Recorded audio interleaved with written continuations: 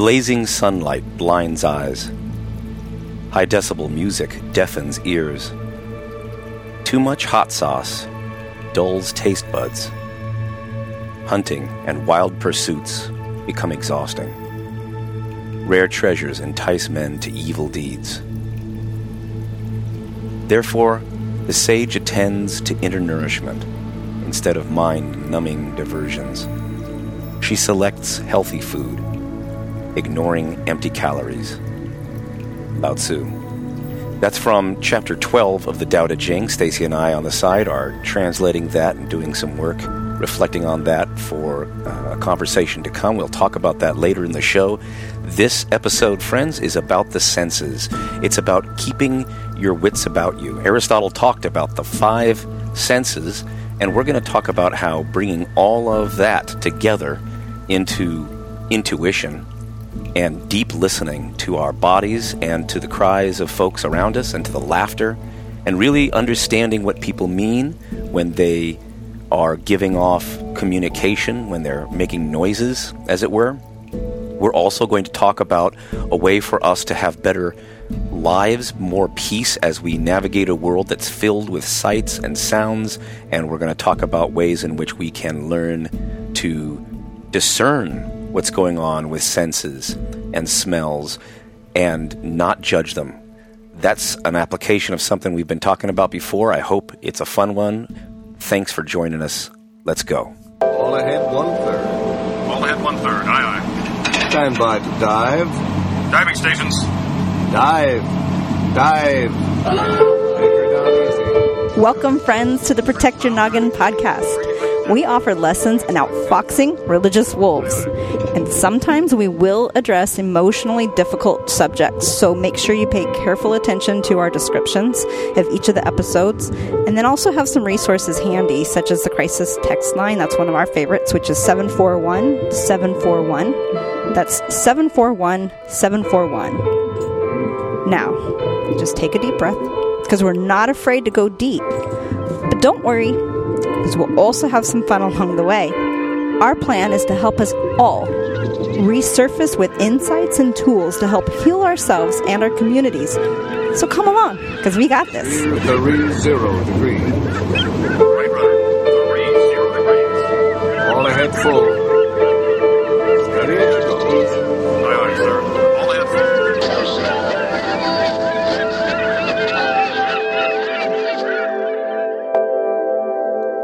So hey there, Jeff. Yes. Where are we right now? We're finally home. We're finally home. Home sweet home. Well, I mean, whatever that means. It's the alleyway that we rent.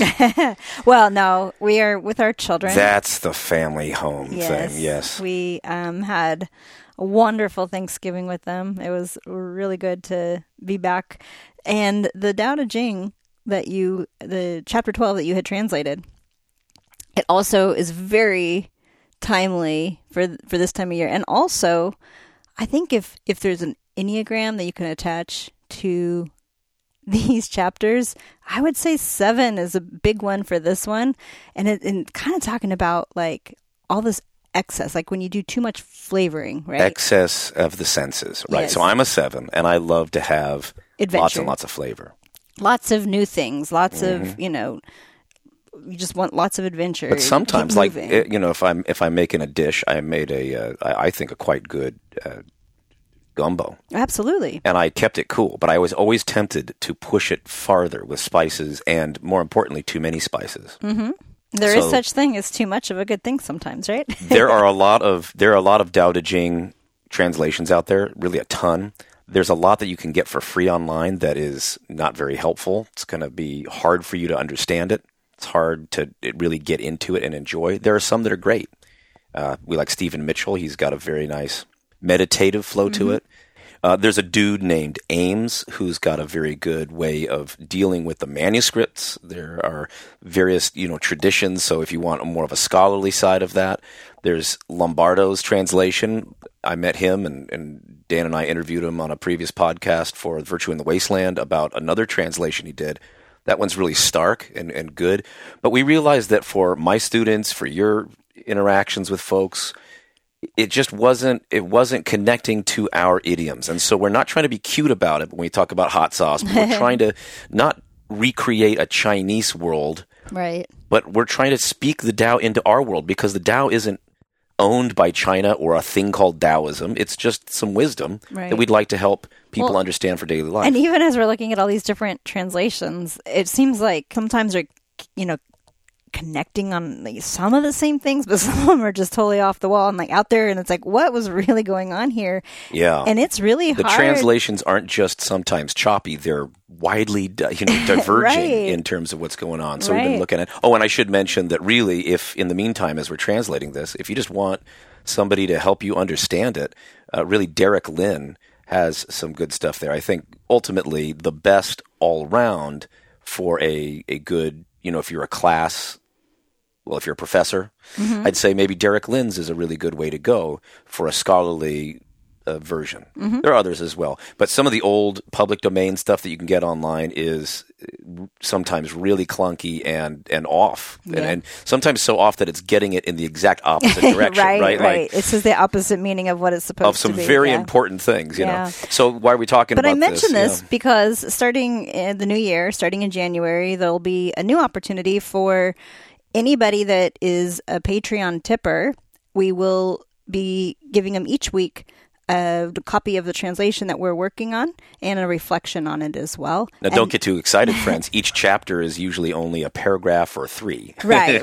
But they are finely tuned, Right. honed and whittled, and we're really taking our time with each of these. And we really want to invite people too that if you are a part of this and you're seeing these translations, that if you have feedback or questions, that we want to interact with you on it, because all of this is going to become very real for us as we see season 3 of this podcast. So let's back up and tell them what we're doing here. What is season 1? This is right now season we're 1. coming to the end of season 1, and we're going to close out 2019 with this, which is the shows that we've been doing. Sorry about that one. Last time was long. It was very, very glad to do it. But we're really just kind of introducing you to who we are and what we're about.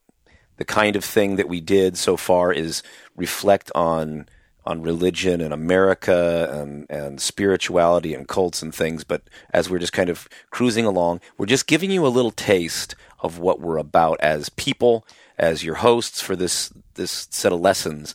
But now we're going to actually get into the material. Now, if you've ever had a class with Ol Mallinson, I always tend to have this front-loaded. So I'll spend this heavy, heavy time up front going over the methodologies, the basic concepts.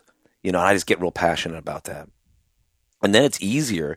You would think, is it going to get harder? No, a good class should kind of get easier in the sense Right. that you've got now the theory, you've got the big principles, and now you're going to see how they play out in the world. We're actually going to do that for this show. We're going to talk to you about what's our big thesis when it comes to the senses and how you need to think about the senses. Or we'd say it like this: how we invite you to find more peace and protect yourself from potential harm through understanding your senses. But so anyway, these are the kind of big, basic concepts for protecting your noggin, for the defense against the religious dark arts, for outfoxing religious wolves. Mm-hmm. But now, it's not going to be us on our big picture concepts. It's going to be great teachers. And of course, So starting in January, we're going to start with Jesus, and it'll be Protect Your Noggin with Jesus. That's and going to be... We'll do that for about 6 months, covering some various teachings of Jesus and key themes and ideas. And what we're going to be doing is that will coincide with the Bible study, basically, a book that we're going to put together. So be following us on that. By the way, the translation, which we'll come back to, of the Tao Te Ching, is sometimes popping up on our Instagram page, which is at the Tao Surfers. So our handle there is Tao Surfers with a T, T-A-O, Surfers. But that's not going to be what Stacy is going to be sending out to folks each week. She's going to be sending out to those people who are Patreon subscribers a special thing that you can only get that way, which is the full translation of the full chapter, not just like one little quote. But we'll still be sending those quotes up. And the plan then is that in the beginning of the year, that first semester we're going to be doing, or that first semester of 2020, if I think academically, we're going to be offering our reflections on Jesus helping us to get our heads straight, to get our wits about us. What are the teachings of Jesus, and how do we apply There some of are these 12. concepts that we've been discussing? Right.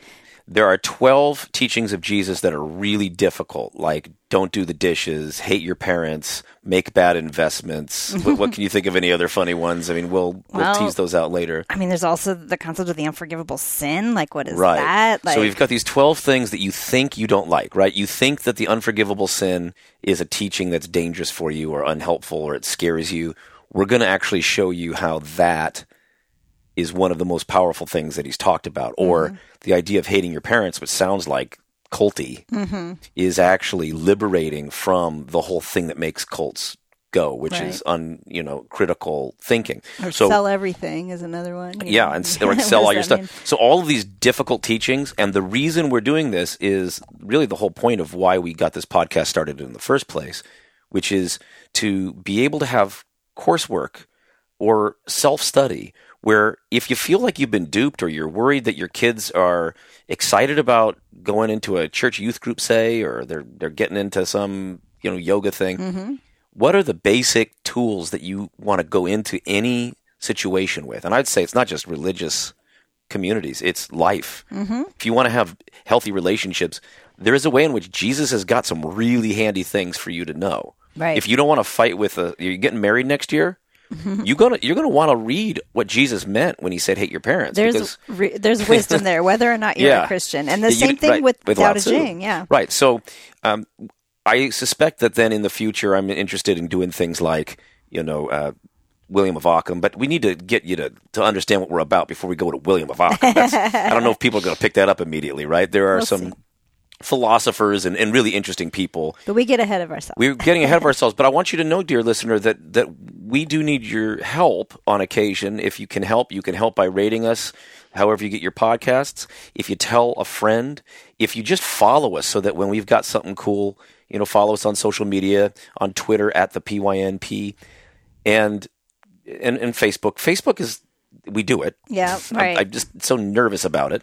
But the point is that we're building this up for a long haul. Yes. We're slowly simmering. We're not trying to come out all flashy and do a bunch of stuff all at once. We're doing things behind the scenes.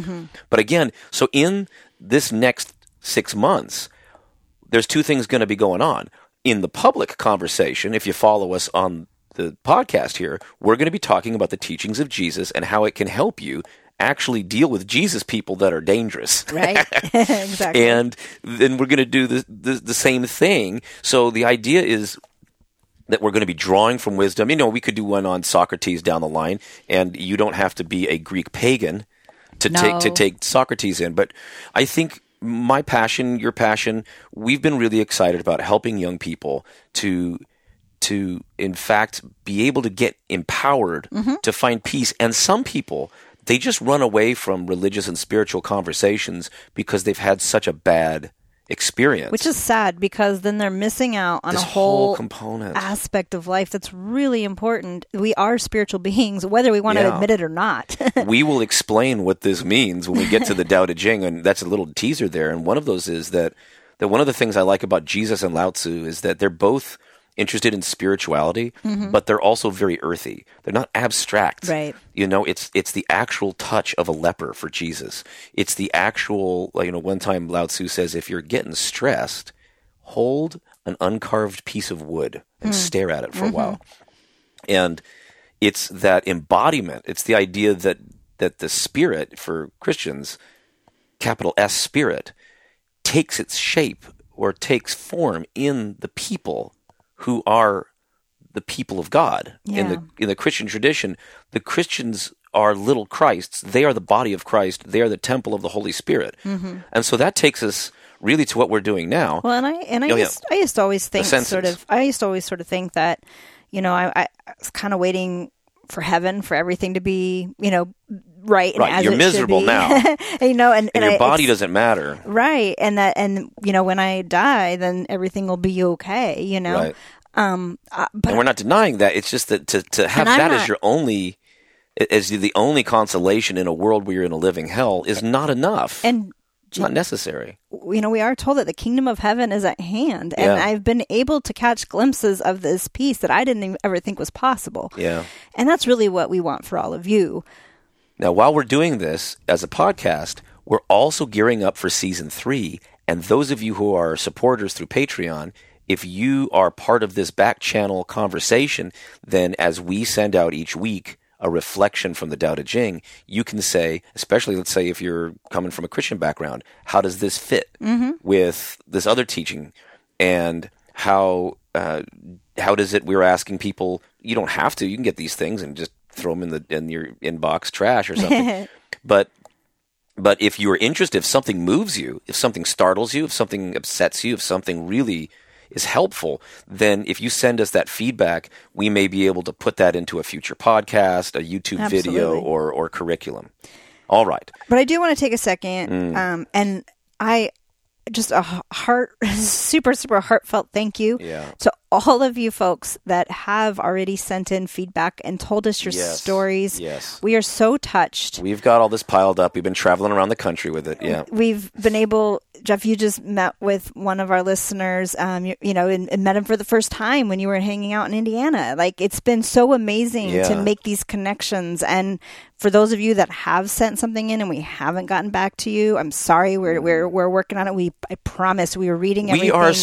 We are slow. We will finish. Steve and Katrina, thank you for the book. We will finish that. We've got old friends and people who have supported us, and then we've got new friends. We've got a couple people that came this week. A couple shout outs. Or really recently. Yeah, for Andrew and Lisa for being new Patreon supporters. I really appreciate that. Yeah, that just especially at this time, because we know that this is a big push for us. This is a lot of financial and personal time risk for all the things we're doing, and part of it, as you said, meeting with people in other cities, in Colorado and in Indy recently, has been so heartwarming. And I'll get there. We want to get there. Yeah. It just sometimes takes us 3 or 4 months before we can even think about connecting up. But we do really, really care, and the support is moral support. This is what we're doing this here for all of you. We want everybody to be a part of this conversation and support each other in our Yes. own healing and protection. Yeah.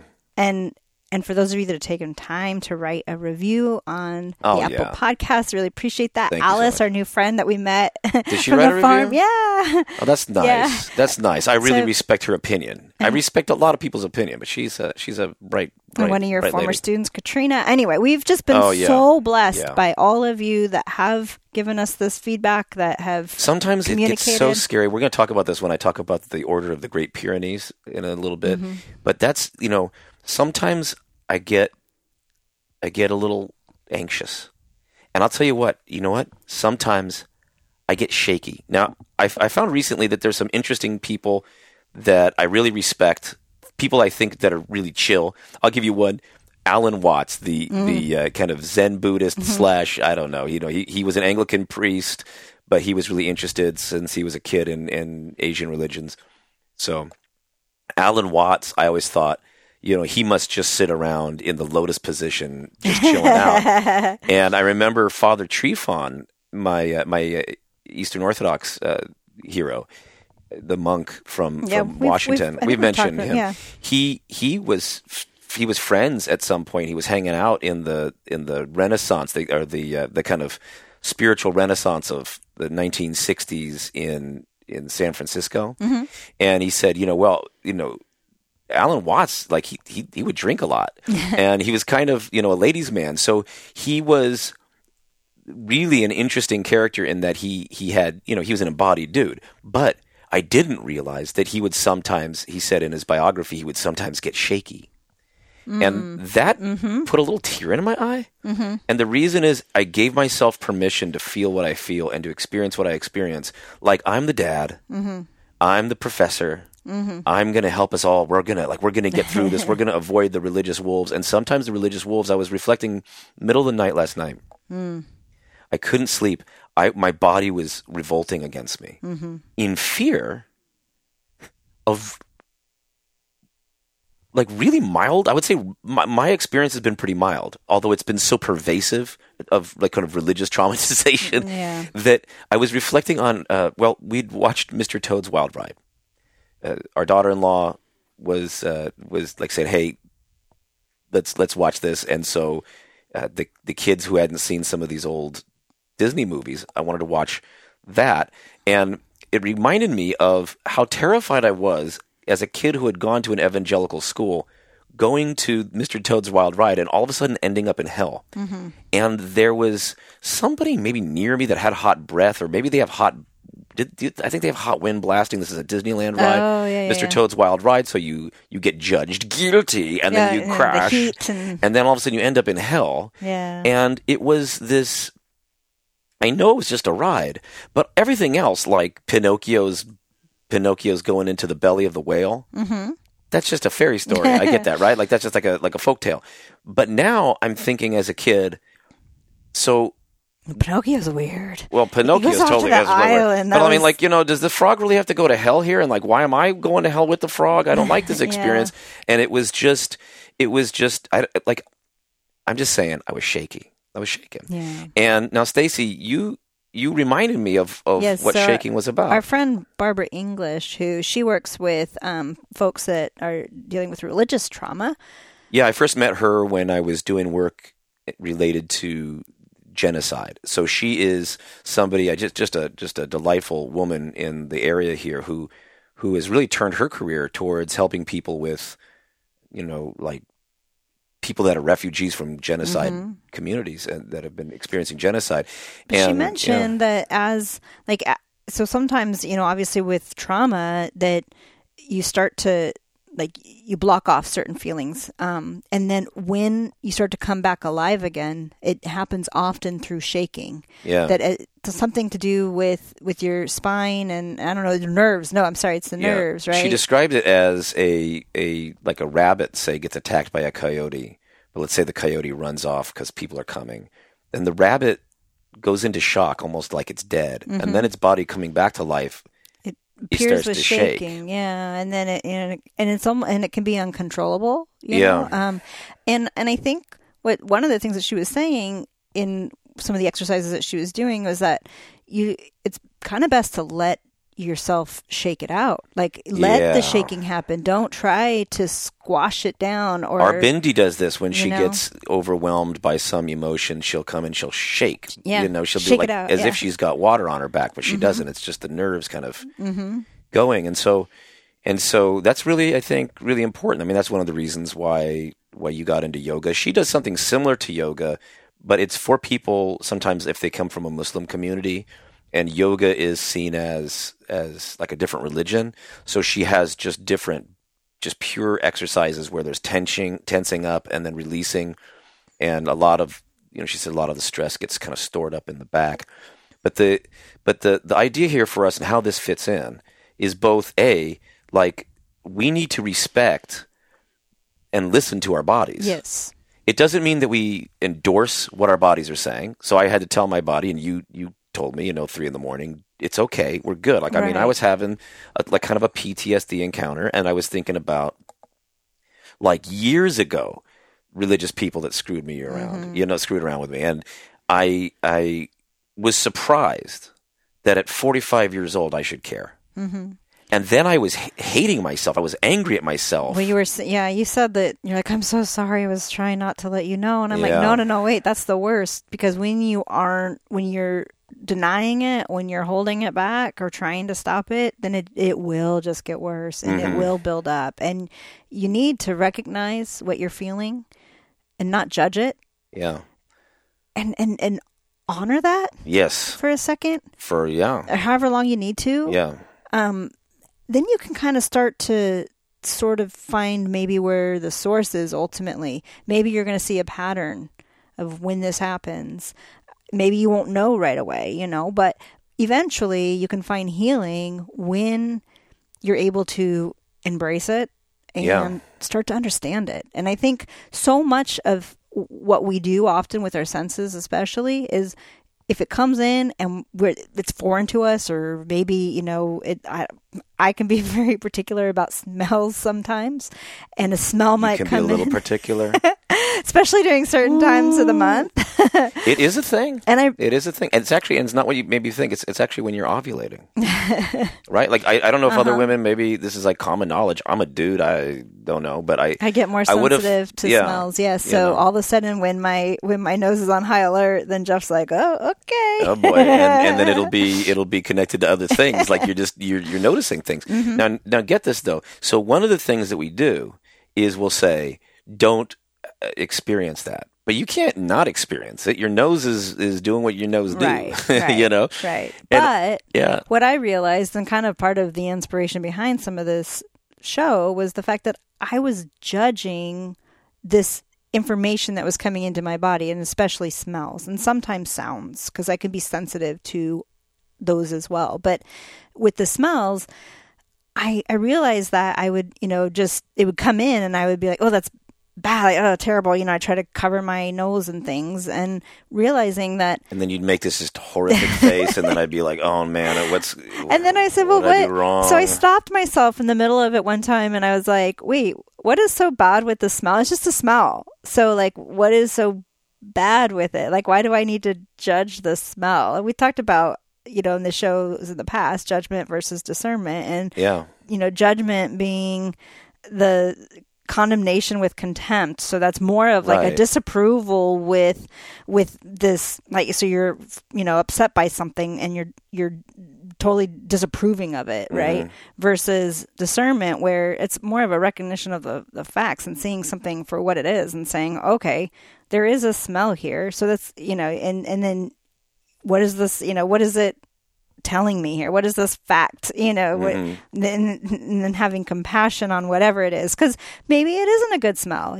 Maybe if I have really bad breath, I've got something, I got to go to the dentist, and take care of a problem. Well, you're saying that's nice of you, but you're really talking about me, because I got this problem where I've got this kind of high arch underneath my molar, one of my molars, actually both of my back bottom molars, and so I can't really keep it clean, and so I had to have one of them yanked.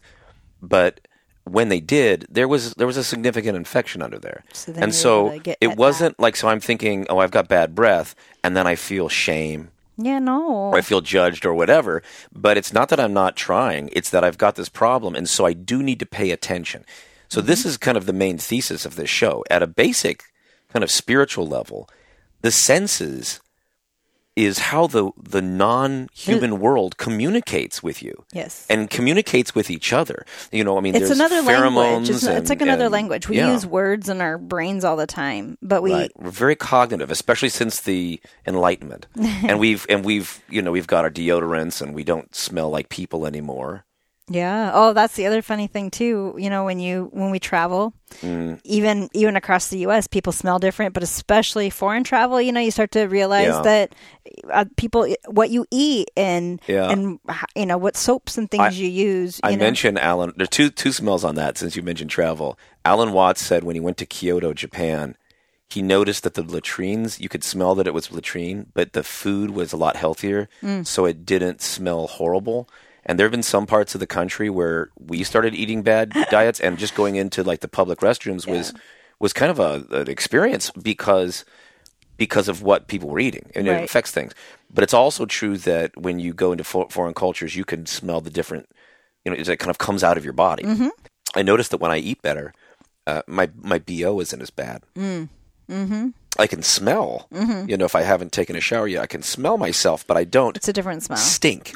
And then that's one thing. And then the other thing that I noticed is when we talked to Marcos last episode. Yeah. Marcos Ruiz, when I was asking him when we were in Cuba, how did they know that he is not Cuban? Because he was wearing he's wearing a shirt like the other guys. Right. He is so he looks Cuban American. His dad was Cuban. He could have totally been there. Right. And it's that he smelled like shampoo. And they don't have. And so, I realized as you're kind of cruising around that even if you're well dressed, you've got the hygiene and everything fine, it's hard to find those basic needs. I went to a spot, they had maybe 3 packs of cigarettes and 2 bottles of shampoo in this little shop. I was looking for a full, market. And so this is a way, though, it's a communication. Another thing, when we talk about the smells, when we were, I don't know what we were thinking. We put our kids, this was years ago, put our kids on the motorbike, and we were traveling through the mountains in Yangshuo, Oh yeah. China. Uh-huh. And I found myself, this is why I really feel bad about it. The year after that, we had a couple students and they kind of took spills on these things and they were having a hard time doing it. So why did I think my own children were, but you know what? They were fine. But we've done the motorcycle thing. So it's kind of, but the thing is, they were with me and we were going down the road and people are going in both directions on the sidewalk. So it was like a weird Star Wars thing. Just so many people. But I realized, how did they get through this? And then I was mad at everybody in China because I thought it was noisy and everybody's honking. And I said, how rude, how rude. Until I realized it was like sonar. I felt like a bat. So they were honking at me not to say, get out of my way, sucker, but saying, I'm here on your left. Right. Just like a little bell going, ding, ding. Right. So you can know your space, know who's around you, all by their communications. And Westerners have a particularly bad relationship to some of the senses, especially, you say, smell. Well, first of all, when you tell if you say, "Well, that person smells," it's definitely taken. Yeah, as an offensive we thing. don't have a lot of words for like this beautiful aroma. You know, if we're gonna say somebody smells nice, it's like, oh, you smell good. You have to you have to add something to it to turn it into not a negative thing. I was joking about this when I was speaking at the Mockingbird conference in New York last spring. Yes, where we were on our way over to speak at the venue. There was this dude, and he was just frustrated as heck. He's marching up and down the street. And he's going, I don't like Bill. I don't want to hang out with him tonight. No, forget this guy. well, I'll tell you, I don't like him. Well, because he said I smell. Oh, he said I smell like weed. Well, that's true. Okay, well then let's hang out. Now, note this. I just caught that one half of the conversation. Right. But that shows you that he thought that somebody was putting him down just by saying he smelled. Yeah. Right, but he's saying, no, I can smell him. Yep. And there's a lot of people that, know that the weed smell may not be the best, and it's like the skunky thing, but it's a thing, right? Like you right. can say like what it sends off a signal. Yeah. You're at a concert. I remember when I was at a Stryper concert. You know who Stryper was, Stacey? I do, but like you wouldn't have gone with us. Yeah, no. No, but I was with my buddies at the Stryper concert. And the two things that were interesting to me were, first, these dudes were like, it was a little bit obscene, because like in the movie, the Spinal Tap. Anyway, they were wearing like really tight, like spandex type pants, and then the place smelled like weed, and I just was so out of my element because at the time I'm like like this is like an evangelical group of kids that are going up there, but you kind of I've pretty much ever after that. I don't care if it's Tom Petty at the Red Rocks, and this is way before the legalization in different states. I don't know how people, like, I'm so scared if a cop's behind me and I'm going 58 and a 55, I'm just freaking out. So I don't know how these guys are just lighting up doobies. Right. I'm just saying I don't know how you have the energy to do that for fear of getting busted. I'm like a nervous guy in this kind of thing. The one thing I noticed, we were in China. I think we're going up near the Great Wall, and there was this beautiful little scenery, this area of scenery. I said, you know what I noticed? I don't smell any weed. Oh. Because it was the kind of place, if I was in Colorado or Yosemite or something, I would just always think that I'd smell like this kind of faint. And I said, I haven't smelled weed in like a month. Right. Because that wasn't something there. You smell in China. No. But I definitely smelled cement. So these. Well, and especially because in Beijing it's like crowded cities, so you would think that maybe right with that many people, right? And I'm not saying that they don't. I don't even know what their rates of use of stuff. But the idea is that we in the West are so cognitive that everything, even the sounds that we hear, are just like talking. Mm-hmm. It's we don't even have a language. We've been with the translation. I've been looking at the doing the Mandarin, and I'm really enjoying how the characters work. Mm-hmm. But for the life of me, I cannot pronounce it. I cannot pronounce. And I can't hear it all. I'll think I'm perfectly acceptable, and people will just laugh at me, and I'll go. Yeah. This happened in China. Yes. I'd say like thank you, and they'd just be going like, "Why'd you curse at me?" Like she. and your name is Shishi to me, so I'd say Shishi to you. And they're like, anyway. uh, So, but what is this? It's because we do not value those kind of tonal aspects of language as much. Well, right? and we're not used to hearing it, hearing Yeah. those differences. And so once your brain at a certain shuts that out, point, yeah. you almost can't hear it, you know? Right. So now the key then to how this works, if you think we're getting a little new agey on you, friends, and self-helpy, let me take you to Aristotle. Okay, so Aristotle, he talks about the 5 wits. That's why we say this show is about keeping your wits about you. But when you bring all of those wits together, that's what we come to when we've got this idea of intuition. Mm-hmm. Because intuition isn't magic. It's not really a sixth sense. It's the kind of subconscious network of multiple things. Mm-hmm. And if you want to stop the show in the next 30 seconds, you will have gotten the main point if you just catch this piece right here, which is when you're dealing with unknown circumstances, or when you're in a circumstance that might seem familiar, but you're just feeling that something's off, Mm-hmm. the reason we say you should trust that, even though you don't know why you think that, Mm-hmm. is because your brain might be picking up on smells and sights Right. and sounds that you can't quite understand It's yet. information it's taking in, and Right. yeah, and I will say that I was listening to a podcast called The Art of Growth that has panels of the various Enneagrams, and there was one in particular that I was listening to on ones, learning about more about myself. Stacey's a 1. And one of the things that they were saying is that ones are slower processors, that it takes them a little while to formulate what they're going to say, which is also why I'm not as talkative on the podcast as often. It's not Jeff just overpowering me, but I sometimes, and I've mentioned this before, but I'm also an introvert, so it takes me a little bit, and then I, come up with something or whatever that I am going to say, but that's a very one thing, and it takes ones a little while to process. Whereas it need more I'm space. verbally barfing all over the place. And Well, the sevens, they do say they start answering before they even think about what they're going to say. So they start Right. talking, and Right. then it comes to them. yes, that's exactly what I do. But ones, no, they need to process it all and then finally say something. However, they're also from the gut triad, so they're the ones that have a lot of more of that intuition. Enneagrams are broken into triads. These are people that are primarily drawing from their gut, So their mind. that would be more the gut is the intuition. Right. The mind is Jeff with and so the concepts. right. So that's the sevens, the 5, 6, and 7s are the head people, and then the heart people are the ones that are 4, 3, and 2. So 1, 9, No, not 4, 3. Yeah, it's 2, 3, 4. Yeah. Yep. 1, 9, and 8 are the gut people. Okay. But what that is the intuition. So we will take in, at least for a 1, I know, how the 1 takes in information, and they will definitely have a feeling that they might have, right? And they may not know exactly how they got there. And then it takes the brain a little while longer to put all together the reasons of why this is. So they can have a knee-jerk reaction to something. Right. But they may not even tell you what that is. But if you ask them, they couldn't even tell you or explain to you right away what that is. And they may not even have that. They might need just time to process it before they would even tell you anything, even if they kind of have a feeling of what they're sensing from it. Anyway, that's a little... So what we're saying, though, Off to the is side. we need to respect our bodily senses.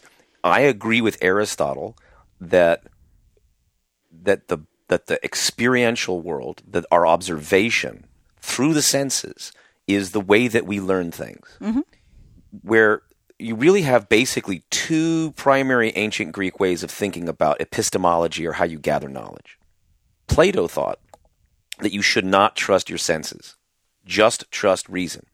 Largely, Plato thought this because his dear teacher Socrates was condemned to death by people who let their emotions get out of hand, who were not rational. So he thought, well, the way we can avoid professors getting executed is to teach everybody logic. And Aristotle loved music, appreciated music and poetry. Plato did not, because he thought, though, these are shadows of the ultimate reality.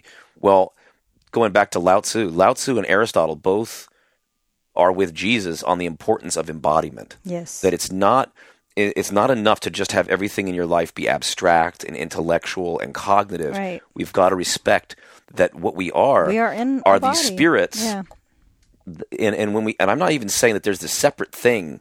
Like, I'm not like, we'll get maybe at some point to this guy, NFS Grundtvig. Grundtvig had this great emphasis on spirit in culture. He was a Danish Lutheran theologian, but I was thinking really resembled to me Lao Tzu. I was reading both at the same time. I was reading Grundtvig and Lao Tzu, and they were both saying that it's fine to talk about a soul, but really the way that the soul exists, you could say the soul has an existence outside the body. That's another kind of metaphysical question. But the way that it exists in biblical and spiritual understandings of the world is as this body, Right. and that it's like the software on the body. It's the thing that's livening, bringing life to the body. It's consciousness. After the modern world with Descartes, you even go farther than Plato, and you're really pushing things into this separation of the mind and the body instead of the integration. And I think that, going back to Aristotle, the way that you are going to understand universal truths isn't by starting with universal axioms or truths and then reasoning from those, deducing from those.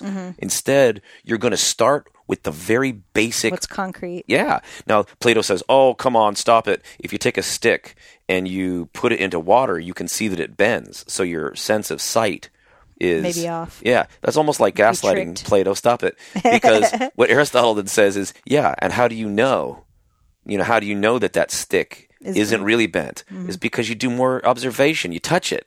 Right. You feel it as it's going in, right? So Right. it's the senses working together is what really helps us to ultimately make sense of the world. Right. Now, Well, and Yep. I will say that we are here on this earth this is the gift. in a body. Why do we ignore it? And to think that there isn't value in that we shouldn't explore or understand what it is to be in this body is a denial of where we are right now and what the gift that we've been given.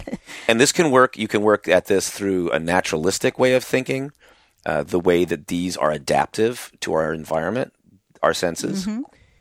And you can think of it in terms of a creator giving us these gifts. Regardless, this is how we've historically, prehistorically even, navigated the world. Let me just give you an example.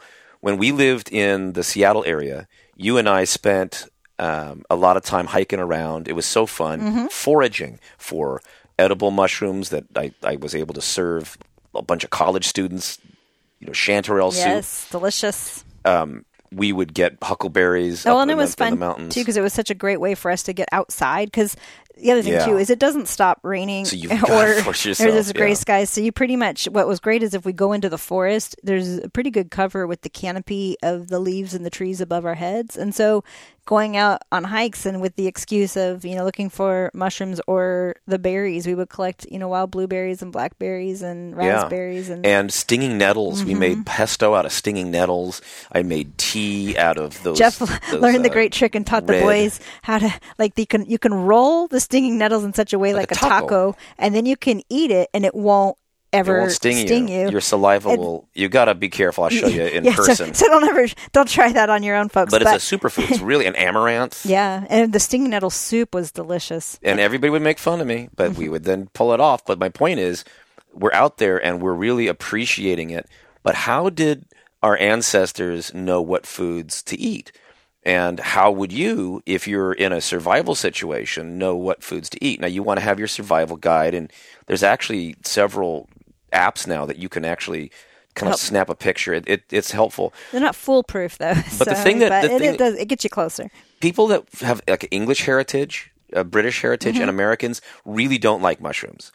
So in America, mushrooms, a lot of people, there's a new kind of interest in mushrooms for the vegetarian community, but by and large, the idea of collecting wild mushrooms, you're either some kind of weird hippie or you're like an immigrant. Because up in the Northwest, there were a lot of people that were essentially trafficked, unfortunately. And I'm not making any accusations, so please don't sue me, some company. But I do know that they would have kind of boatloads of kind of people from Asia that would go out and then they'd forage for very prized mushrooms, and they'd take them back to China and Japan and other places, and they would be, very expensive. Certain mushrooms are very, very, very prized. And as well they should be, because not all mushrooms taste like the mushrooms that those white mushrooms that you get. And I'm not a fan of portobello. No. So we don't mention why. But stay away from them. I would it's just my hunch. They're probably not healthy for you. Not the bet. They might not be. They might not be. They might. We knew a scientist up in the Northwest. So the main thing is the thing is, it is dangerous. The reason why Westerners don't like mushroom hunting, and we joined the Mycological Society so that we could learn with people. Because notice, if you just look at a book, you're never going to get it. If it's just an idea. The way our ancestors did this was the grandma would show us how to figure out the difference between a deadly mushroom and something that was good. And you would smell it, and you would smell the earth near it. They would have these times where they would all get together in the community center and all bring the various species of mushrooms that they found, so we could go and touch them, and the children could see them. And then once you learn one, like, you aren't going to get it wrong. If you know what a chanterelle is, you're not going to kill yourself on lookalikes. You're not going to have a problem if you figure out what a bolete is, those nice spongy things. But had we not been in the Northwest, I don't know that we could have gotten to that point. Really. No, because in Southern California, hard. There's not enough variety. We don't even do it. Yeah, no, we don't even go looking for mushrooms. There's nothing interesting here.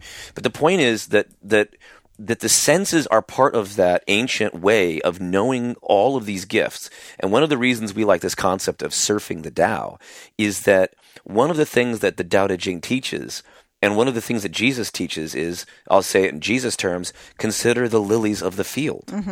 There's a way in which we are way too dependent on this post-René Descartes modernism, where all we do is solve our problems through machines and brains. Yeah. Whereas we could see that we have a gift all around us. That's why I did the foraging. I was in Washington, and we were getting, these $30 Dungeness crabs that were pulling up out of the earth, out of the sea, and then we're having a pasta on the side with a pesto that we make from a superfood. Now, let me tell you, the stinging nettles that I got were pesticide-free. Yes. They were hyper-local. They were weeds. So nobody wanted them. Nobody had to put them into plastic bags and ship them off. I mean, you want to be environmentally friendly. If you live in a region where there is edible food, learning how to do that is one of the best things you can do with your friends and family and kids. It's one of the safest things you can do once you understand what you're allowed to eat and not die, what's not toxic. It's good for survival if you ever needed to. If and it's good for survival. Find yourself on a hike and now, out of food and stuff, you could help sustain yourself. If you don't know, however, if you don't know if a mushroom's edible, don't go for it. You have to know what you're doing. But if you're in a situation where you are like a berry, for instance, which berries can actually be pretty bad. Berries, leafy plants. One of the ways that you can kind of dabble in something is you first boil up a little tea of it, and you just put a little drop on your tongue and see, does it burn, does it taste bitter, and then you switch it over, very tiny drop, and you're not swallowing. And then after a couple hours, if that doesn't get you, this is especially if there's 5 of you, you're starving to death, then this is when this would come out. Otherwise, don't do this, friends. I'm not encouraging you. Then you would swish it around in your mouth and spit it out. And then what does that do? Then you wait an hour or so. Then you take a teaspoon and see how that feels. Do you puke? And how does it make your stomach Why feel? are we doing this? Because we might have forgotten a class in botany. We might have forgotten something that's in our minds, but there are ways in which nature is speaking to us. Now, sometimes it's off, right? So the stinging nettles is actually really num-num, and that's why it stings. And its defenses are what keeps people Every away rose from has them. its thorns. So sometimes something has these things to give you a feeling of pain so that you don't eat it. And so sometimes it's tricky. Protection, But on the other hand, there are a lot of times in which an apple tastes like an apple. Well, that's a bad example because we've modified the apple. But like, let's say like a flower smells wonderful. This is because it's trying to attract things that come over and help it get pollinated. Right. So the fruit, the reason fruit historically has been so tasty to human beings is because the tree is saying, it's communicating. It's like it's talking to us. Mm-hmm. It's saying, here, have a bite. Because then you're going to take these seeds and you're going to drop them somewhere far down the road and the circle of life will continue. Yes. Or a bee will have that bright yellow and it's saying, hey, stay back from me or else you'll get stung. You know? And so the sights and sounds of the world are the way that the universe communicates to one another. And dogs sometimes, they can smell fear. I'm not an expert in this, but I think that they literally can smell fear. Well, because we are our Give body off these hormones. Our bodies are giving off certain hormones at certain times, and they are sensitive to that. This is not a science class, friends. fact, This is a little bit of a philosophy class. We're even sensitive, whether we realize it or Yes. not, sometimes to hormones and things as well. Oh, yeah. Yeah. So do not fail to listen to your body when it's telling you something. And it might be that it's telling you that internally you're emotionally struggling. Maybe your neck is tensed up right now, listener. Can you relax it? Just feel that neck. Just relax it. Well, drop your shoulders. Take a deep breath. Why is your shoulder, why was it stressed? Why were you feeling that pain? Maybe it's because there's something in your heart. I mean, not your physical heart, but your something you're storing emotional in your body, that you're. Why are you tense? Why are you trying to run away from something? Right. So are you driving right now? But and did somebody just cut you off? That's what happens to me. It's also possible that your senses are giving you a false.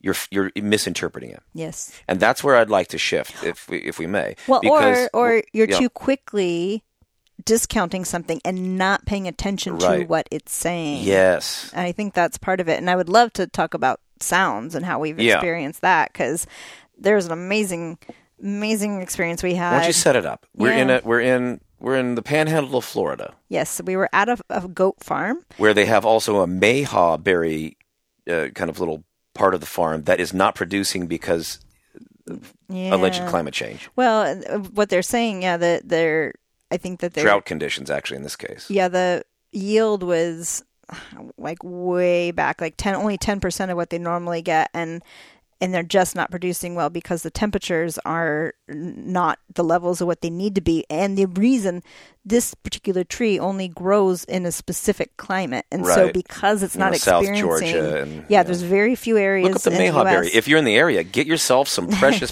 mayhaw berry jam. Before it's gone. Or jelly, rather, before it's gone. It's quite tasty. Eventually there will be another berry. area that probably can produce those trees. Hopefully, right.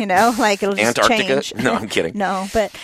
Anyway, we were at this farm. They have goats that they sell as for pets. Go on YouTube and watch the fainting goats, and then promise me you will never make a goat faint like that. They're wonderful goats for pets. I believe it was Golden Acres Farm was what it was called, but we could put it on our show notes as well. They are, I guess when they get stressed, they do faint, which is why people like them, right? Anyway, but they have these Great Pyrenees, these dogs that are the protectors. Oh, they're the best dog. Of the flocks, you call it? Do you call it flocks for goats? But goats, the herd. The herd, yes. Yeah, so they have... flock of sheep. Yeah. Herd of goats, I think. Yeah, so they do have some sheep there, too, on the property. But the goats are more fun. Yes, and so because the ram was a jerk. the cute little goats. I've always wanted to do goats. I wanted to have goats because we on the Dow Surfer Ranch in the San Diego County area, trying to figure out, do I want to go bees? Well, I wanted to do goats, especially so I could get a couple of the Great Pyrenees dogs. I will tell you why I can't do that in a moment. These dogs are what they do is they're in charge of a certain, it's like a fenced in area. The fences are probably only about 2.5, 3 feet high or so. They can maybe an acre square. So you've got these multiple acre squares with 2 dogs each. One of them stays a different set of animals in each. Yeah, and one of them stays with the animals they're protecting, and the other one's job is to walk the perimeter and make sure that there aren't. They're so beautiful white. I believe that when I get to the pearly gates, St. Peter will say, there's the angels. And I'll say, what? Where are they near the dogs? And they'll say, no, the dogs are the angels. And they're so lovable. They just want to come up. You give them a little biscuit.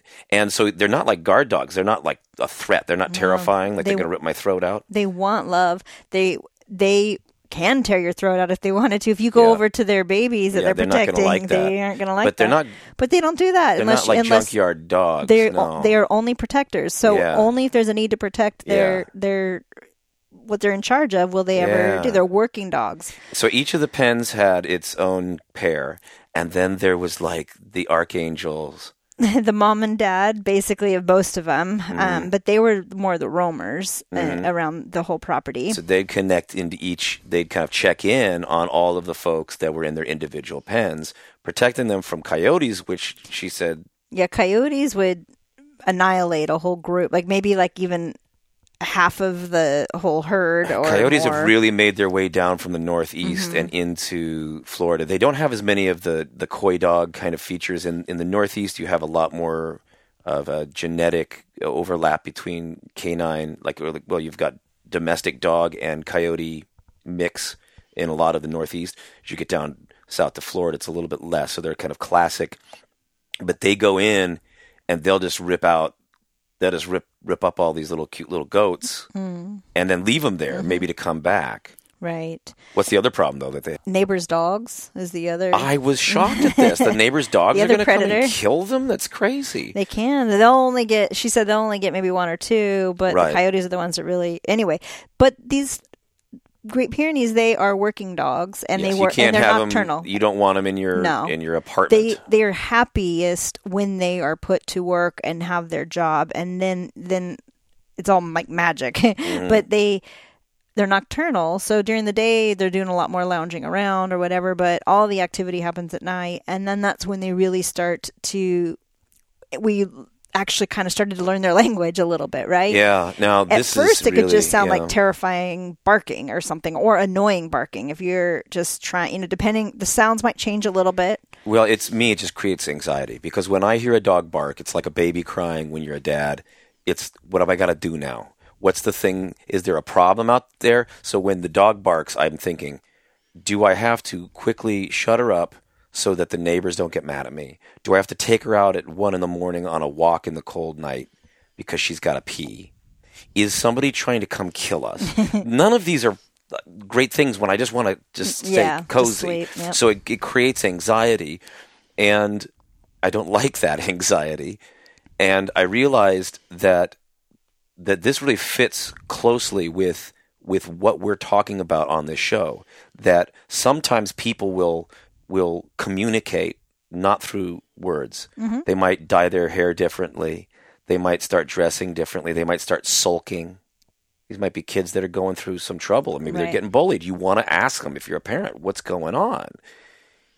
Yeah. I mean, if we can be too quick sometimes to judge and not listen to Yes. what is being told to us through people's actions or behaviors, their noises.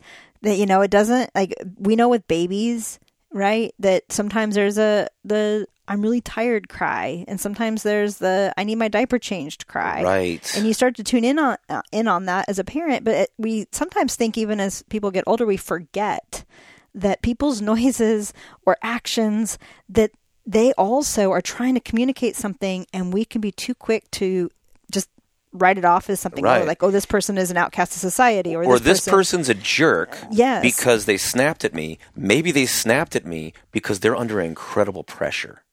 Maybe they are snapping at me because they are feeling really bad about themselves, or whatever. And so you got to pay attention. And often when somebody is just sort of acting like, really angry or whatever, it can be one of those things where if you want a little like helper tool in the moment, in the situation, to help you kind of like maybe have compassion rather than judgment on it, is you just imagine them as a child. Right? And you're trying to look, imagine them as a kid. Now figure out, what are they trying to communicate? Yeah. And it takes the stress out of because they're obviously not handling it from a position of health when they're communicating in such an outrageous way. One of my favorite movies when I was in high school was the Robert Redford movie, Jeremiah Johnson. One of the reasons I moved out to Colorado again. Wanted to get back to the mountains. Jeremiah Johnson, the mountain man. And there's a scene where Jeremiah Johnson is with this trapper, two Anglo guys, and they're in the mountains, and they come across an Indian, and the Indian starts shouting, and Jeremiah Johnson asks the trapper, what's he saying? And why is he shouting? We could pull into those trees. Don't go getting hasty, friend. Them is flatheads, and they've hurt nobody that I know. Just hold back.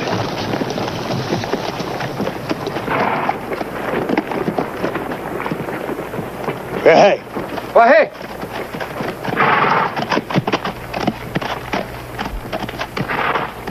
Hey, What's he saying? Says them's Blackfeet ponies.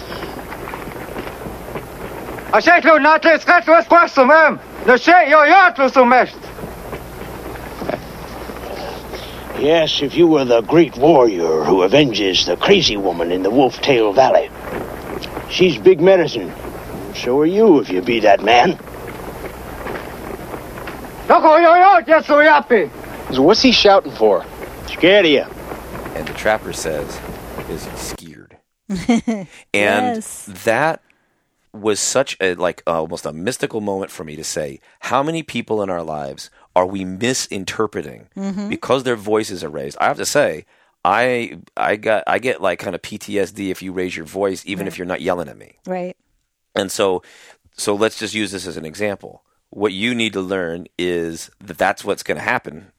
What I need to learn is that's not necessarily that you're mad at me. No. You might be mad at the smell. You might be mad at the kids not doing the dishes or something, but it's not like you're like actually mad at me. And it's almost always You might not even be mad at them. when I don't feel empowered that Yes. there's like I feel like that's when I'd be more likely to raise my voice. Or, Right. When I'm at a healthy, just Right. grounded position or whatever, I don't need to raise my voice, right? But Yeah. if I feel like sometimes threatened or something like that's when I might do that Yeah. anyway. So we're sitting here, and one of the things is, as we've said, So back to the farm. back to the farm, when we've been living on the road, a lot of the time I got to sleep with one eye open. Am I, in a residential area that I may or may not be allowed to be in Tucson, where they're going to kick me out and move me along? Am I in a truck stop where people are doing drug deals, which I Right. found to be the second best place? Farm was the best place, which I'll explain. Second best place, we mentioned it. yeah, is the truck eye of the stop. storm, the truck stop. With the exception of some of our fine friends, like in Florida where we stay in there. But like when we were at Marco's house, I felt just fine because he had a couple pit bulls. Yes, we were great. Yeah. But as far as just kind of like just traveling around, if you're on a beach, there was a couple that got murdered, and they were on an RV at a beach in Corpus Christi. So we were like, oh, let's not go to Corpus Christi. We were, that was in the back of our heads when we were on the Yeah. beach in the Gulf Coast. When we, Yeah, and if somebody in a 4-wheel drive is coming up and they Yeah. park near us, and we're like, I don't know, are these friends or foes? Yeah. And you just got to deal with that. So, I've got a little bit of that anxiety. It's not strong. I trust the universe. And with that, we are very in tune with our dog Bendy, and when Yes. she gets upset or there's different noises she'll make, like a low Yes. grumbling growl, and Yes. she's just letting something know that she's there. Right. Sometimes she gets in a more like panicky bark. Listening to, or is there a dog that she wants to play with? Right. That's another one. But even she will kind of throw me off because she'll jump up and start barking. Mm-hmm. And because she's nervous, and then I get nervous. But the key is here, as we were on this farm, I felt this originally, I felt like a little bit agitated because the entire night there are these humongous dogs barking all around us. We are in this farm and we are surrounded by all these acres of these huge dogs that are barking. Yep. So there's like, what are they barking at? And so I couldn't rest. At first. And then I felt, how that feeling is, Stacey, where you're half asleep, and you hear like your mom saying something about getting ready for school, and you hear it. You're not. It's like you're dreaming it with your ear. Yes, I Right. know. Yeah. So this happened to me, and I heard this voice, and I thought maybe these were ghosts, and it said, "We are an ancient gang," and I'm like, okay, that's weird. There's like Legion, Beelzebub, there's some demon talking to me. I'm like, what's this ancient gang? And then I heard of heroes, and then I heard. Then I'm like, well, what is this? Like, there's this ancient gang of heroes? Like, that's really weird. And then all of a sudden, I heard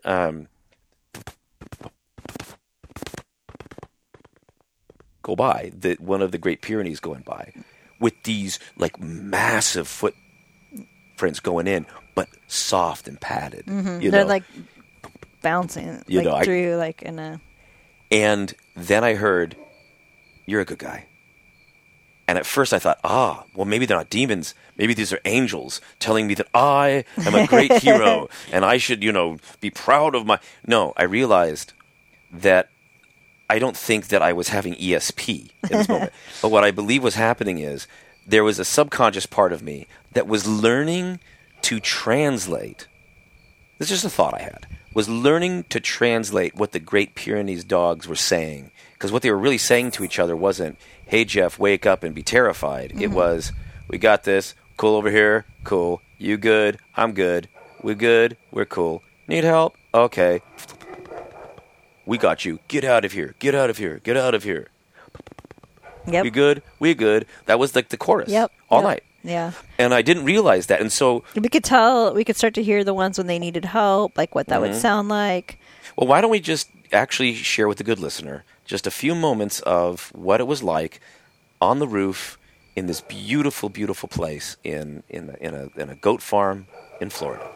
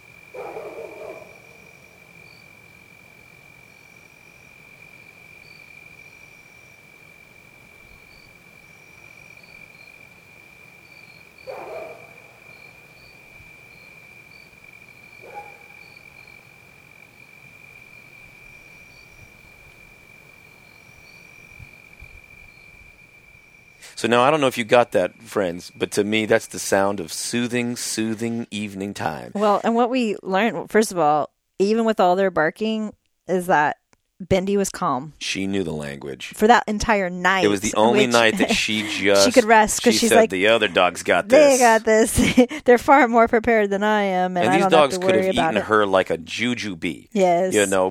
But they didn't. And once we learned what was each other. going on, we've never felt safer. Never felt safer in my life. I said, this is the one night that I can just sleep. Yes. So, and then as I did, right before I did, I wrote a poem. I've been writing a little poetry lately in addition to translation work.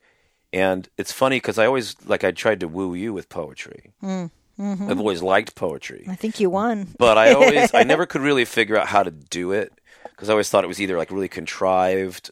I did all right in the old days, but I kind of gave up on it saying like, I just thought it was too unctuous. I was trying too hard. You know what I'm saying? And then I started going, oh no, I'm just going to write once I get the inspiration, I'm just going to write that down, and that's what I'm going to call poetry.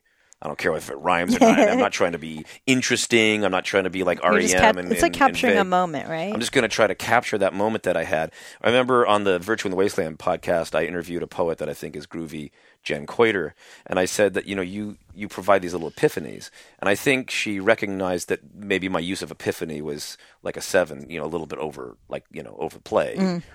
But what I mean is like these little mini epiphanies, like these little moments where like the light just pops through. So I realized that one of the things that had caused me anxiety is that in this world, to be ethical, to be true to yourself, to be free, it's really, really hard.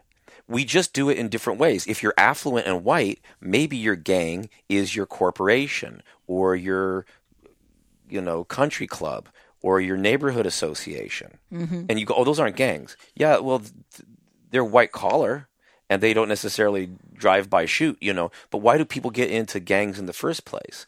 This isn't moral failure. It's a network of support that you can have. They people that you got your back. If you're worried about getting from school to home without getting mugged, and you're 12 and you're scrawny, you join a posse. You just do.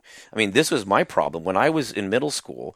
There was this posse, little kind of gangish thing. It was blood in, blood out. They had to get beat up. I'm like, I don't want to deal with that, and I wouldn't, and it wasn't my scene.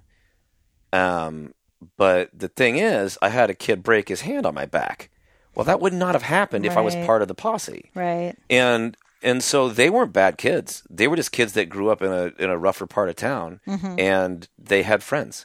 So and they're witnessing probably older siblings, that are doing this stuff or whatever. It's just how they learn. Yeah, to survive. Right. Or you're in prison. You didn't go in wanting to join, but you got to find yourself a group of people that's going to protect you from getting shivved. Or, you were noticing something in Palm Springs. Yeah, there was a church that we had visited, and one of the ladies that works with the homeless there in that community had told us that, first of all, a lot of other communities will bus their homeless into Palm Springs. And then what happens is that as these homeless people are trying to find somewhere to sleep, then they basically get told that they need to be a part of a group of panhandling for money.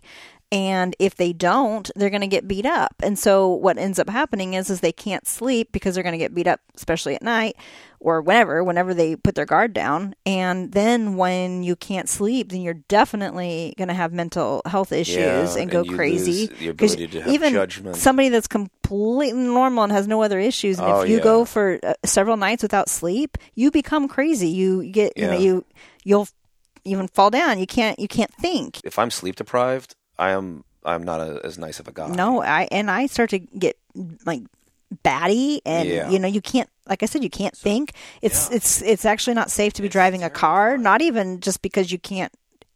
Not because you might even fall asleep, but just because you're not going to react the way you need to avoid certain situations. But anyway, so the homeless. I was going to say though, with the homeless, I mean, I think that's why sometimes you might see even a homeless person with a dog, because then the dog can watch over them and they can sleep and get some rest.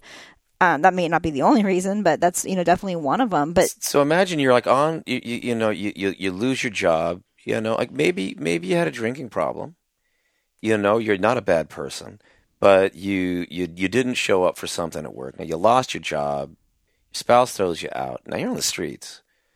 And it can go pretty fast this way. And you could say, well, it's always because of alcohol and mental health. Like, kind of. It can be. There's a correlation. And there's definitely a correlation in terms of like how.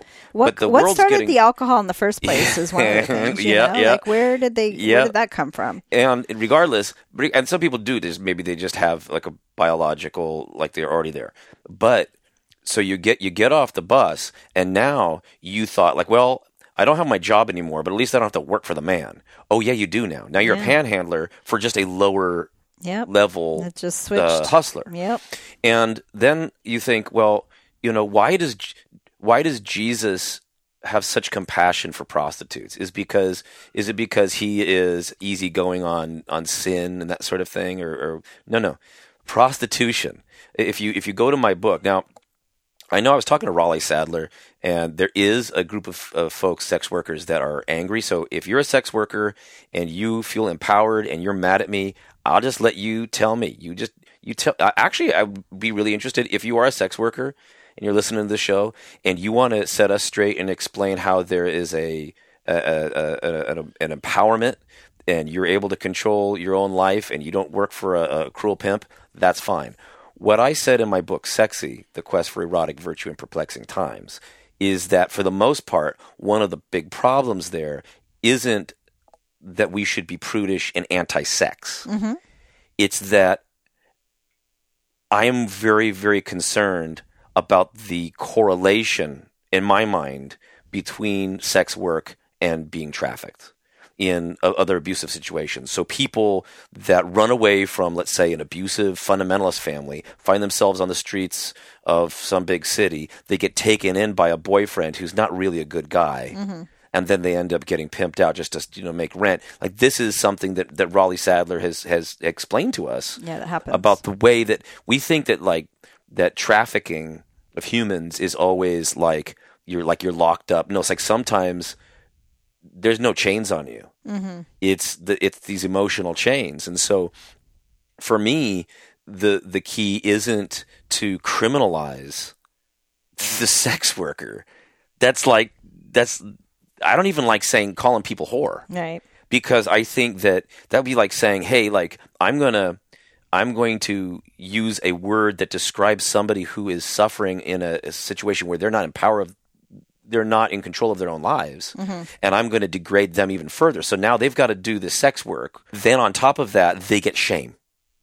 Yeah. So society's shaming them for what?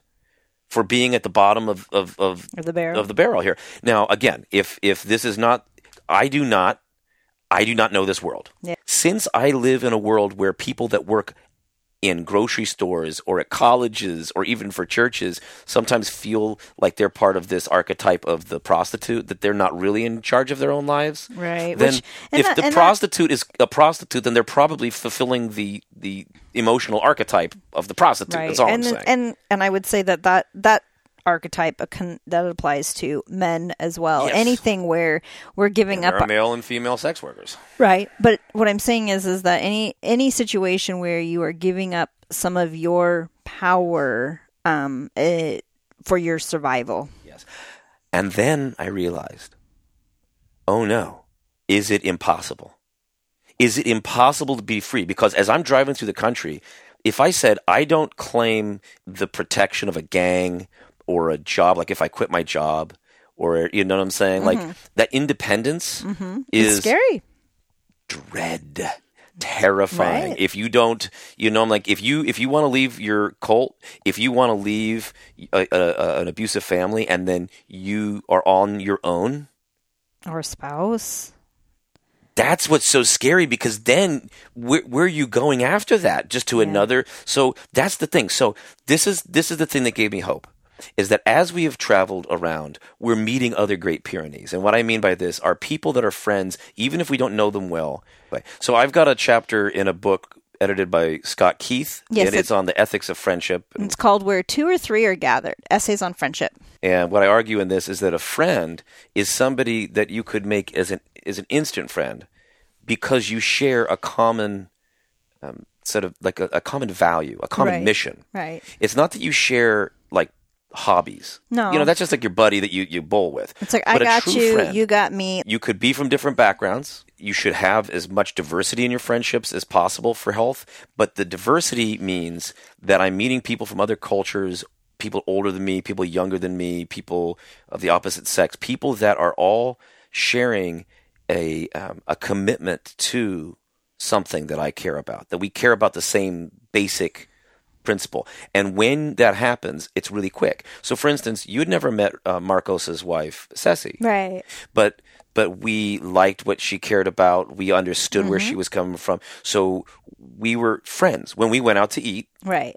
at Versailles, we were friends. Right. And I had already been friends, but you didn't No. meet them before, and now you're friends. Right. So we did this, or we stayed with our friends in Florida, a little farther south. We met them for the first time. Only reason we're not saying people's names is because when you do Boondockers Welcome, it's important to not reveal people's actual names. It's part of the deal. Anyway, but we were hanging out with their kids. It felt like almost like we were instant We went up- family. It yeah. felt like family, not just, it was crazy. Right. We saw things in a similar way. But just because somebody works with you, that doesn't necessarily mean that you have to be friends with them in that way. Right? I mean, this is what I was arguing for. But what I realized is that in this world that we're all battling these scary things, that what I call Molech, I wanted to know, what's the network here? Yeah. Of people that aren't going to bow the knee to Baal, that wouldn't click the heels for Hitler, You know what I'm saying? Like, Right. because, I mean, one of my childhood fears is always that, right? Like, because I'm worried about cults, I'm also worried about, like, nationalistic cults and things like this. Right. And I just want to see, like, what's the temperature of things here? And who's got your back when maybe you have financial difficulties because you're taking a stand on something or other, right? So I was feeling that anxiety, and then I started to think through the Great Pyrenees, that they represented something. That is, that Marcos and Ceci are Great Pyrenees. That our friends in Colorado, Chris and Amber, are Great Pyrenees. There are these people that we Our friends Molly and Scott. Scott, right? Like anywhere. I mean, I'm not leaving anybody out here on purpose. I'm just saying, as we were traveling, we said, like, sometimes you feel lonely, but the way not to feel lonely is to not ask how many popular people are going out with me to the club. The question is, am I part of a mission that's on the right track? And that's And what's find those so people. much fun when we get to meet some of you folks for the first time. Like, Yes. you know, when you were Just hanging out in hanging out. Indiana, you know? Yeah, like, 3 different friends that I'd never really connected but you with. feel like I've you're met just one of them instant before, briefly, friends, yeah, you know? because we've got the shared conversation. So because of all that, and because of that beautiful, beautiful experience of the Great Pyrenees, I wrote this poem. The Order of the Great Pyrenees. I renounce with compassion the protection of the spiritual gangsters and pimps who have kept me and all the terrified foundlings from breathing in life and barking from the depths. Home. All right. Love it. I don't care if you like it or not. I am now in this zone. Oh, I love it that you love it. But I mean, I'm in the zone where I know how to write poetry. This is for you, dear friends. Here's how you write poetry. Write exactly what you need to say, and who cares if anybody publishes it or likes it. Don't do it to look like you're writing poetry. Write what that is that was in your heart. And it's a way for me to kind of calm myself down, because I'm such a jabbermouth. As you dear listeners know, I am paid per word. No, I mean, I'm paid to talk, right? Talk, yeah. And what I need to do sometimes is to focus my brain. All those things that I said about the Great Pyrenees, stick it onto a poem. Yes. But again, we also need to listen to people that are barking and they're in pain. So sometimes we need to realize, oh, somebody's barking and they're not a threat. Right. Sometimes somebody's barking and we want them to shut up, and there's a threat. Right? So sometimes I'm worried, are we going to have the dog bark it at the door? Right. And then we put the collar on her to stop her from barking, and there's like a bunch of thieves outside. That would Yeah. be possible. Right. And this takes me to a thing that makes me sad, which is, too often in my experiences in Christian education, I have known that students who complain about abuse in the church in some form or other, right? I'm using this again very broadly. They're often told to shut up because they're barking. And people aren't hearing what they're saying. Or sometimes people say, well, it's okay that you complain about this, but you don't say it in the way we want you to say it. Part of the problem is, for us to really understand what's going on, is to let people run. We need to listen. We need to listen. Now, you don't have to agree. And I'll say one of the things that we learned is that we've met people that are so attached to trauma that this becomes their essence, and we think it's unhealthy for them.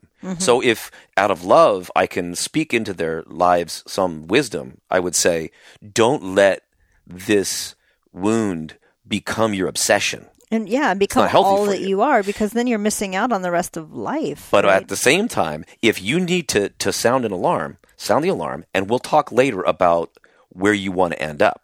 No, you need to hear what the voices are, what people are saying, so then you know how to help people, what's going on in the world outside of your bubble, right? Like if it's just people that are completely endorsed by, or people in your bubble that are hiding. yeah, then you're just in what do you call it, like an echo chamber, right? Yeah. Anyway, So policing people's tone is, especially people who have something that's kind of very sensitive to talk about, violence, race, abusive behaviors. This is a way that bad people control us. They say, okay, oh, okay, fine, something, this isn't okay over here. No, somebody shouldn't have treated you this way, but I don't like the way you're dealing with it. Right. It becomes that more than what they're even saying. Yeah. Sometimes in a workplace, people will complain about, let's say, being excluded because of gender or something. And people will then come at them and say, well, that's fine. Of course, we shouldn't do that. But your problem is the way you raise this concern. This was bad for business, or you're not a good team player, or that sort of thing. Right. And that's how the wolves manipulate. And that's how people that maybe aren't wolves but want to keep things. Or then when you try to go off to a new job and the rumors are out there that you're a troublemaker, you know, then it's like all because you sounded an alarm. Right. Like, we tend to blame. That's what I'm saying. We tend to blame the victim. And we need friends. If you have been in that situation, you're heard, even if it's theoretically, like, we understand that that's what happens. Like, you're crying out and people do not want to hear what you're saying because they don't want to hear. In a way, right? They want to ignore it. They want to ignore it to make themselves be able to live with themselves or cope. Right. Or sometimes it's just keep like, making money. Yeah, they don't want to be sidetracked from whatever they want to focus on or whatever. You know, they don't have time for that or something. Who knows? Yeah. Or they just want to keep what they call the peace. And then even if it's a fake peace, you know, but real healing comes from actually listening, trying to figure out what is at the root of all of this, and then fix that or get to that issue. If you're that person, we have so much deep love and wish you so much peace in that. If you are a leader, please help your community to empower and protect complainers. I mean, that was the big lesson from the farm, that it wasn't like that bad, some of the things that were going on. It was just people needed more, like, food. Yeah. Like, I'm saying, like, this is the farm in Tennessee, and the guy said, hey, no, we want to be positive. No, you want to say it's okay for us to talk about the things that we're not happy with. Because, by the way, you're going to keep a much healthier and probably financially more viable thing going on. Because a lot of times what happens, people are suffering, and then they ghost you. Or the whole thing just blows up or something. Yeah, or right. So, I mean, at a very practical level. Now, that also now here, just for the sake of balance, is there is such a thing as, say, codependency that can happen when somebody is suffering something or whatever. Some people just love to be part of that conversation. Are you saying because they want to be dealing with the problems, and like they're always staying in the negative? It's not to just be trying to feed the negative here. No, it's hearing people so that you can then move to the positive. And if you're dwelling or stuck in the negative all of the time, then that's unhealthy as well. Yeah, it is. Yeah. And so my point is, if overall you want peace and healing, we need to pay attention to the pain, to the cries. We don't need to constantly have just this negativity like pumping around us or anything. Right. Find healing. Right. You know, get to the heart of these issues, and if for some reason you are around somebody that just is doing nothing but just drawing all your energy away from you, like just, bringing you down all the time, that's probably an unhealthy relationship too. So maybe kind of for both of you. Yeah, for both of you, and figure out what's going on. If there's any way to heal it, the way you heal it is to say, I hear you. Yes. You know what I'm saying? And what can I do to do? help you to really know that I hear you? Mm-hmm. Now, for the break, we are going to listen to something that just on the side works my senses. I don't know. That's the best thing I could say. It makes me feel bright. I was doing a talk at a conference where there were only two of us, and I was wondering, well, what's this other guy about? It was me and Steve Bell. We were talking about dying well, how to face death spiritually, theologically, and so forth. And he was doing it through music, and I was doing it through theology. And I loved what he talked about in between his songs. But I will say that one of the things that happens to me is I get triggered by a certain aesthetic when it comes to Christian music. If I'm flipping through the channels and I was like, this is kind of an interesting song. And then I start to get a sense, I'm kind of getting the rhythm here. There's just something about it that if you can kind of pay attention, you can know a Christian song before you can actually hear the lyrics.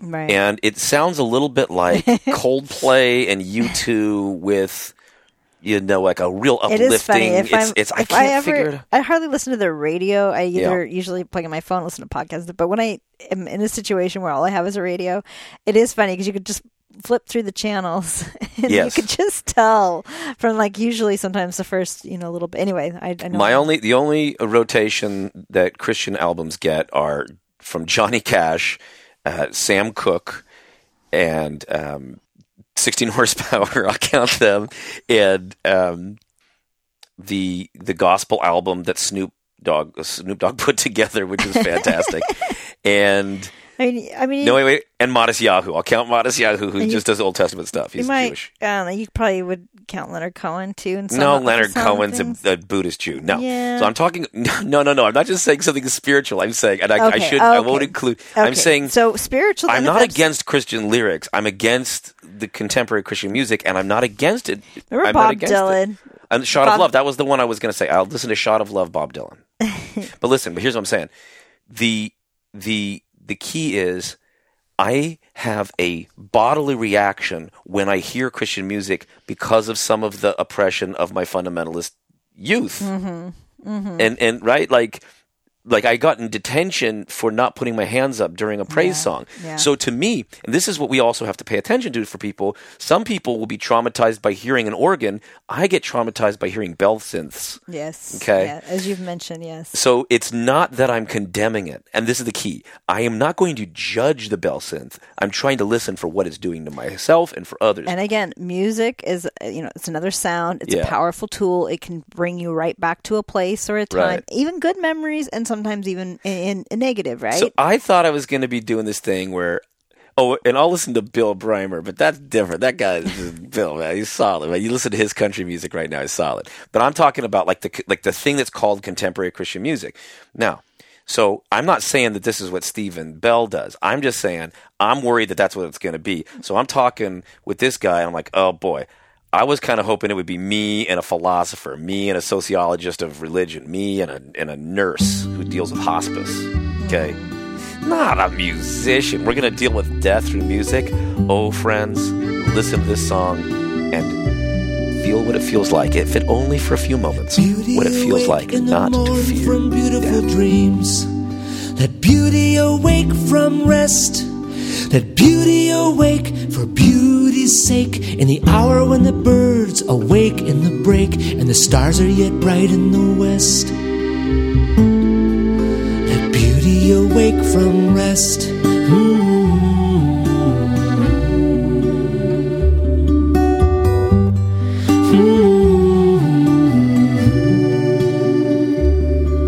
Let beauty awake in the eve from the slumber of day. Awake in the crimson eve, in the day's dusk end, when the shades ascend. Let her wake to the kiss of a tender friend, to render again and receive. Let beauty awake in the eve, while we, the gardeners of creation blessed, furrow the soil at our Savior's behest, and bury the seeds of our own life's death, and suffer God's glory to grow. Yes, we, the priests of all that is made, gather the greatness of creation's praise, that burgeoning freshness of glory displayed from the depths of the earth below. Let beauty awake in the morn from the cool of the grave. Let beauty awake from death. Let beauty awake for Jesus' sake. In the hour when the angels their silence break, and the garden is bright with his breath. Let beauty awake from death, and the garden is bright with his breath. Awake from death. So finally, Stacy, yes, you gotta go get the whole album. That album is going to But we're gonna. That's a nice song. I It's like a great. that one. It's just pure and one sweet. of It's like those a things beautiful cold glass of water. puts a little smile on my Oh face. yeah. But we have a listener email that's actually was something that we addressed in a podcast we never released. So we forgot to get to it. So we're going back to an old one. Linda says, how do we navigate mental illness in a relationship, especially a marriage? So many complex dynamics, but I'm thinking of the breadth: depression, personality disorders, psychosis, etc. How do Christians faithfully discern if they have reached a tipping point where the health of both partners will be broken if they stay together? This was my reality. It was a torturous, decades-long point to reach. But from the moment I faced, embraced, and moved past that tipping point, I have not had one iota of doubt ever that I should have stayed in the marriage. And yes, there's grace in that. That's heavy. Heavy stuff, Very especially when heavy. I think about decades and how many people I know that have felt like the worst part of their life was a marriage that lasted decades. Yeah. I mean, I know so many people of that. And let's just get this one out straight up. This is not the question here. But I've seen some things on Twitter and other social media where some of these very conservative religious male leaders are saying that Jesus doesn't talk about physical abuse as grounds for divorce. That's So ugh. stop that. Yeah. No way. If you are in physical danger or your children are in physical danger, you don't have to think of marriage as a trap. When the Christian community talks about this idea of not getting divorced, Jesus is primarily concerned with dudes dropping women off at the corner to get a new, prettier, younger model. And especially back in those days, they had no other options. They could only pretty much they were damaged goods, essentially. They would could be just be prostitutes, that kind of stuff. So it's abandoning. Beggars. Yeah. And so when Jesus says the only time you should ever consider that is if there is adultery involved, right? But if it's not adultery, then you should take care of your family. Right. We're not people that leave each other behind. That is totally different from a 21st century situation where people are in something that is killing them. Anytime, and this is why this is such an important email for us. Yes. Anytime something is feeling like it is the poison of your very existence, Yeah. you don't have to drink that. Right. You just don't. Now, I don't know how to explain it. You're going to have to go get my book where I talk about how I apply, this is in the book Sexy, how I apply the divorce in the New Testament to kind of the idea of just war theory, which is you should have it be the last resort. Mm-hmm. You know, it should be not something taken lightly, and that there is an invitation for us to say, I'm still going to stay with somebody because even if they're clinically depressed.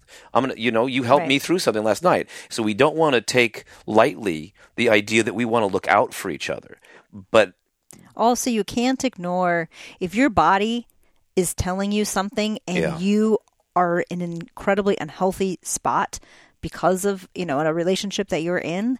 You need to listen to that. Yeah. And whether that means, I'm not saying that you have to necessarily stay or go. What I'm saying is listen to your body, realize something needs to happen, something Yeah, needs to change. something needs to change. And if you know deep down that you need to leave, you need to listen to that. But, yeah. Nobody else can tell you. oh yeah, they can. They're going They'll to tell try. you. Everybody likes You to gotta listen weigh the in. Authority. Everybody Oh, yeah. likes to weigh in on Friends, marriages, yeah. especially. It's funny. Religious leaders. It's not funny, but when a couple does end up, separating or getting divorced or whatever, it seems like you're going to have like Camp A, Camp B, and people Right. that you thought were your friends aren't, and then everybody judges the relationship, and they don't know Yeah. what it was like to be in the relationship. Only you know. Right. And so if you're not sure, go get professional help. Yeah.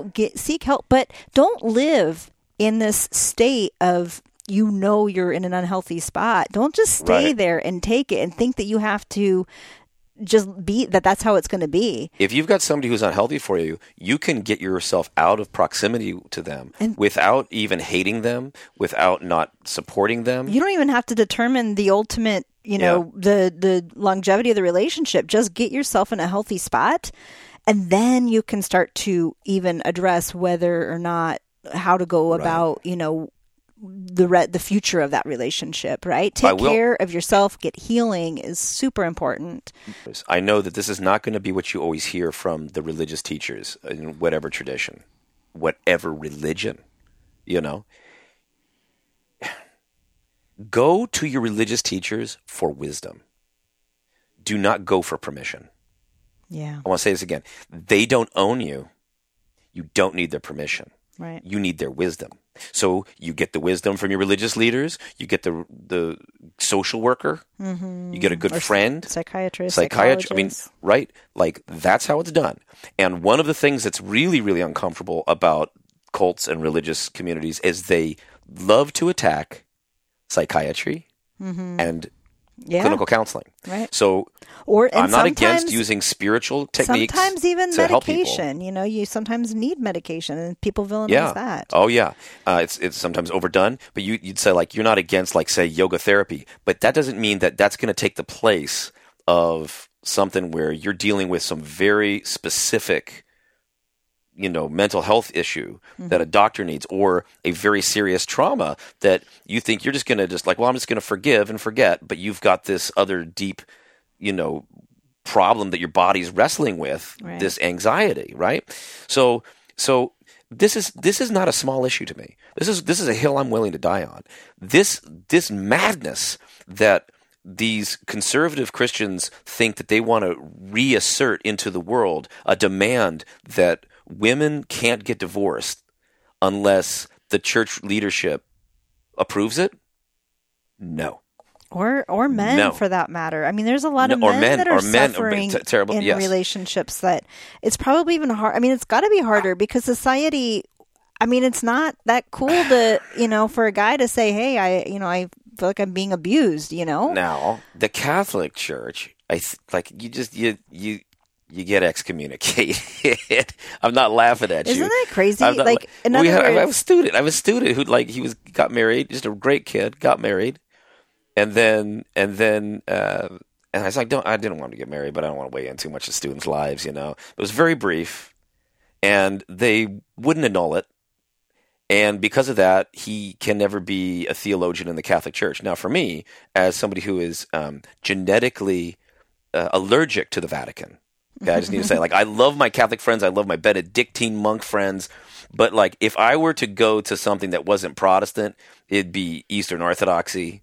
I am not interested in the power structure. I'm not interested in what happened with Constantine. So, there's, a Catholic piety that I love in Mexico. Abuelita, and the Virgin of Guadalupe.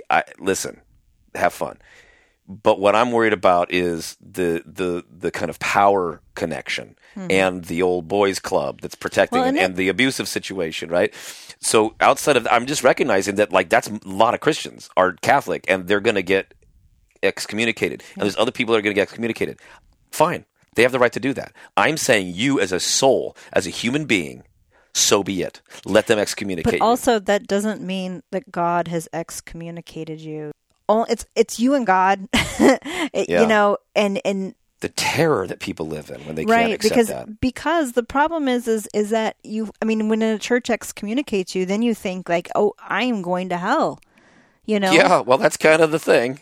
That's what they're saying. But that's not for them to decide. You were in a living hell for a few decades, and now and I'll tell you the one thing, I mentioned this in the book, that really drives me nuts, is that when we were growing up in the evangelical world, if you had been divorced, you're living in sin every day of your life. So you are just hovering under this cloud of shame if you come into the building, if you're divorced and remarried. But if you had been promiscuous all throughout high school and had 5 or 6 affairs, but then you found Jesus, you tell that story because it's now your testimony. Yeah. And when people like Linda share this story and those other people share that story and people don't see the hypocrisy, I say Ichabod, because that is too many people I know have lived in that constant hell. And listen, Stacy, Is our marriage? It's easy, isn't it? No. No, I'm not saying that we're. In fact, I mean there are times when We've been doing this for decades. Can we? Can we stay? Can we pull this out? Marriage is We're not easy. denying that it's difficult, and we're also, if you're thinking, Jeff and Stacy are like easy on the divorce button. My student Katrina said, like, she used to get mad at me. You mentioned Katrina because I think I did this joke about the divorce button. I am not a person that has an itchy trigger finger for the divorce button. No. I'm somebody who says, if you need to get out, that's the moment you need to get out. Don't think about it. You just pack your bags, you go, you figure out what you got to do. What should people do if right now they're saying, hey, wait a minute, maybe I shouldn't worry about a podcast. Maybe I need to get my life, clear of some bad dudes. Yeah. Or ladies. So there is, here's a phone number for the National Domestic Violence Hotline. It's 1-800-799-7233. That's 1-800-799-7233. You can also go ahead and do the texting from we always talk about that. We have that one at 741-741. Yep. So whatever method you might like, but find help. Yeah. Find help. That's the important part, because we want everybody to find the healing that they need. We want everybody to find the peace that is out there. If you love your neighbor as yourself, love yourself like you'd love your neighbor. You don't want to see other people suffering. We don't want to see you suffering. No. But we aren't right next to you right now. You're next to you. You're in you. Yeah. You're in between those two ears. And we're saying to you that you need to love enough. You need to love yourself enough to be courageous. I know it's hard, but to be able to say, I need to do what I need to do for the healing of myself. And then once I get there, then maybe there's something I can do for other people. But if you're not healthy, if you're not feeling at peace, then it's going to be very difficult for you to be effective for the healing of other people who are broken. Yeah. Right? And if you're fine, but then you've noticed somebody in your life that's been crying out, just try to lend an ear. Listen. Try to listen. Listen closely, and friends. see what they're saying. And what we're saying to you is peace upon peace.